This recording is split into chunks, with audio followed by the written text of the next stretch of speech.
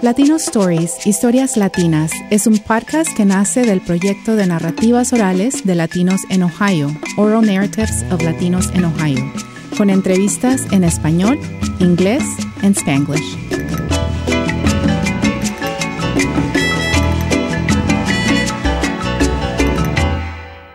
Welcome to Latino Stories. I'm Elena Fowlis. My guest today is Ohio Representative Jessica Miranda.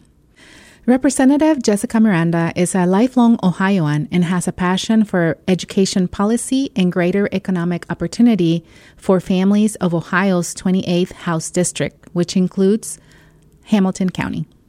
Bienvenida a este episodio, Jessica. Thank you so much for having me. Representative Miranda, tell us a little bit about yourself. Where did you grow up?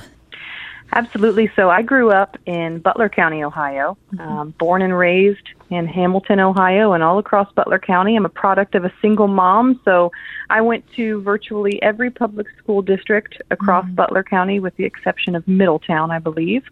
And then when I got older and out into the workforce, my husband and I decided we wanted to move to Hamilton County.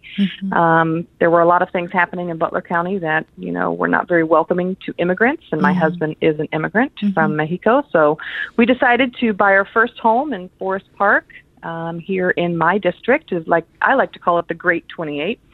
And I am a mother of 3 beautiful daughters, a business owner, and state representative now in my 3rd year in the Ohio House of Representatives. And my district is fantastic because I actually represent the city of Springdale. But Springdale is actually the 5th largest Hispanic and Latino populated city in the entire state. And as we get our newest census numbers back, it's encouraging to see that our Hispanic population has actually grown all across Ohio. But as we know, there's pockets in various communities. And one of the bigger pockets is, of course, in my state house district. And I'm very, very proud to be able to be a voice on the state government level to craft policy that works for all Ohioans and Hispanic folks and Latino folks alike. Great. Jessica, when did you become interested in politics? Are you the first one in your family to hold a government appointment? Yes, I am. I actually never thought ever that my life would, end up being a public servant and in politics. But, I, as I said, am a product of a single mom, so I had a pretty hard upbringing. We grew up in poverty, although I didn't really know what poverty was until I reached high school and got to see the drastic difference between my friends and I. I wanted to be and do all of the things that my mom didn't have time to do when I was young and going through school. So right away when my kids became school age, I joined the PTA, the parent-teacher organization, and rose to become the vice president of my local PTA. And then I saw a greater need, which was on the school board. So the Board of Education at our school were, there was a lot of commentary about how, Latino students and our English language learners are the ones that are bringing our scores down and, making the report card for our school buildings look the way they are. And so I wanted to make sure that I stood up for my daughters and all of my friends and family on my husband's side and, kind of dispel that myth, right, that our English language learners aren't the ones bringing our scores down. They're actually the ones enriching and cultivating our various school districts where they attend. So ran for the school board in 2013, and to my surprise, I placed second and won a seat on the school board and was a regular school board member for my first year, then rose to become the vice president of the school board. And then the last 3 years on the school board, I served as the school board president. So we did a lot of things in Winton Woods, from getting rid of school fees so that there were no barriers for children going to various events or participating in the commencement ceremony to collect their diploma. And we have about 28 different languages spoken in the Winton Woods City School District. So it is a very inclusive and, very active school district. And we just built 2 brand new buildings. And so my service started on my local school board. And then when I was on the school board, I had a perfect front row seat to see what the state does to education, right? To public education, to all types of education, and even higher education, and what those barriers are for students in real time. And something that we hated as being school board members is, the state telling us what to do, right? Because we know what's best in our own communities, right, and that's why we represent them. And so I ran for the state House seat and lost the first time in 2016. But I don't give up. I'm very determined to keep going and fight for the people that I know need to be fought for, that don't necessarily have a voice that looks like mine in the state house, whether you're a woman or, a small business owner or someone with biracial children, right, or, any of that. There's no diversity in our state house. So first time we lost. Second time we came back in 2018 and I ran again and we won by 56 votes. So let that be proof positive that your vote matters, especially in these local elections. And my story is living proof how each and every single vote matters in each and every single race. And to be persistent, right? To not give up. Yeah, I to love never that. give up. There's always people who need to be fought for, right? Great. Representative Miranda, today we're talking about Hispanic and Latinx Heritage Month, a celebration that recognizes the culture and contribution of the Latinx community in the U.S., and it coincides with many Latin American countries' independence celebrations. This month-long celebration takes place from September 15th through October 15th each year. Hispanic Heritage Month started in 1968, and it was originally observed as Hispanic Heritage Week under President Lyndon Johnson. It was later expanded to a month during President Reagan's term in 1988. Representative Miranda, talk to us about House Bill 72.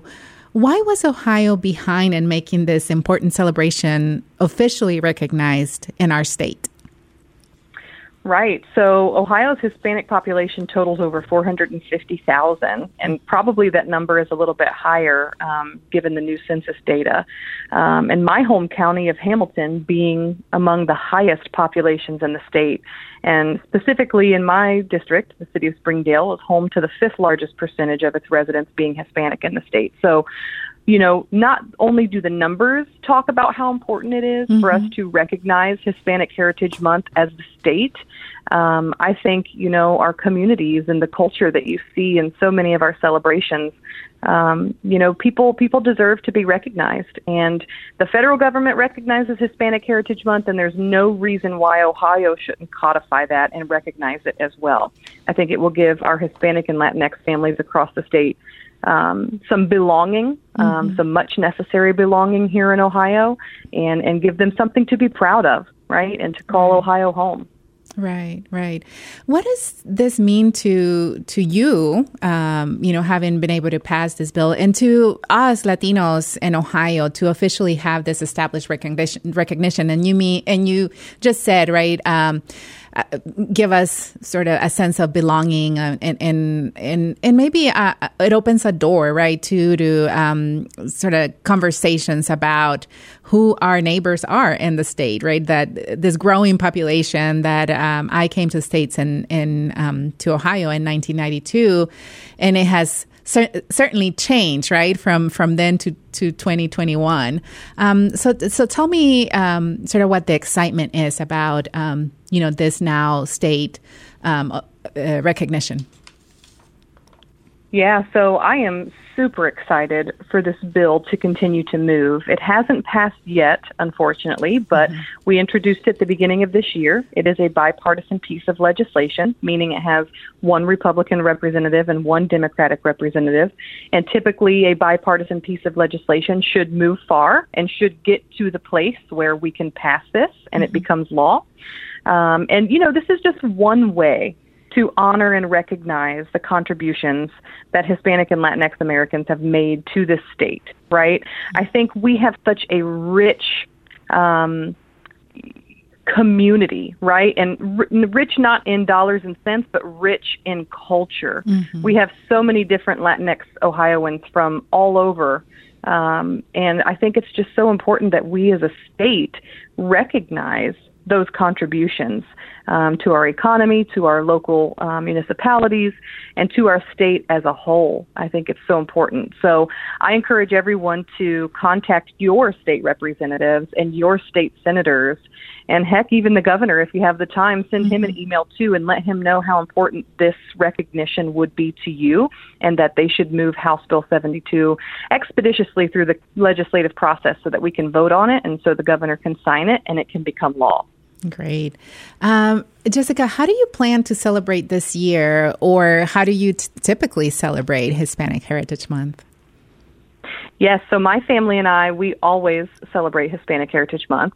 There are many, many different things that happen down here in the Cincinnati community, which I'm so thankful for, by the way. We have our Hispanic Heritage Month festivities like a lot of other cities do. And there's so many things going on during that 30 days between September 15th and October 15th that it's almost impossible to get to everything, but we certainly try. I used to be a part of an organization called the Latino Coalition of Southwest Ohio, where we planned a Latin Expo every year during Hispanic Heritage Month, where we would bring all kinds of partners in, whether it was health partners, education partners, law enforcement partners, and we would just have, you know, an expo for the community to come and get all of the resources and all of the information that they need, as well as get their health checks. So it's a great time. It's a wonderful time to go around to your community and visit all of these events. I know Columbus has a wonderful festival that I hope to go to someday. Right. Maybe if we're in session, I can stop by while I'm up working in the State House. But yeah, we do everything we can, and hopefully we can get House Bill 72 passed so that we can create an annual state celebration where we can come together and celebrate the fact that Ohio is actually recognizing the contributions of our Hispanic and Latinx neighbors all across the state. Yes, let's do that. And yes, we do have planned Festival Latino, September 18th. So if anybody would like to attend, it's typically in August, but you know, with all the changes due to the pandemic, we are having a celebration on Saturday, September 18th this year. And I already got my tickets. It's free, but you should reserve tickets. And I already got my tickets, and I'm planning to be there and enjoy as much as we can, you know, with all our precautions that we need to take because of our times, you know, in the pandemic. But certainly I look forward to, you know, celebrating to this month every year. Sounds great. I need to get my tickets. Right. Jessica, thank you so much for this conversation. Absolutely. Thank you so much for having me. A todos, gracias por escucharnos y recuerden seguirnos en Facebook y de compartir este podcast con otros. Hasta la próxima.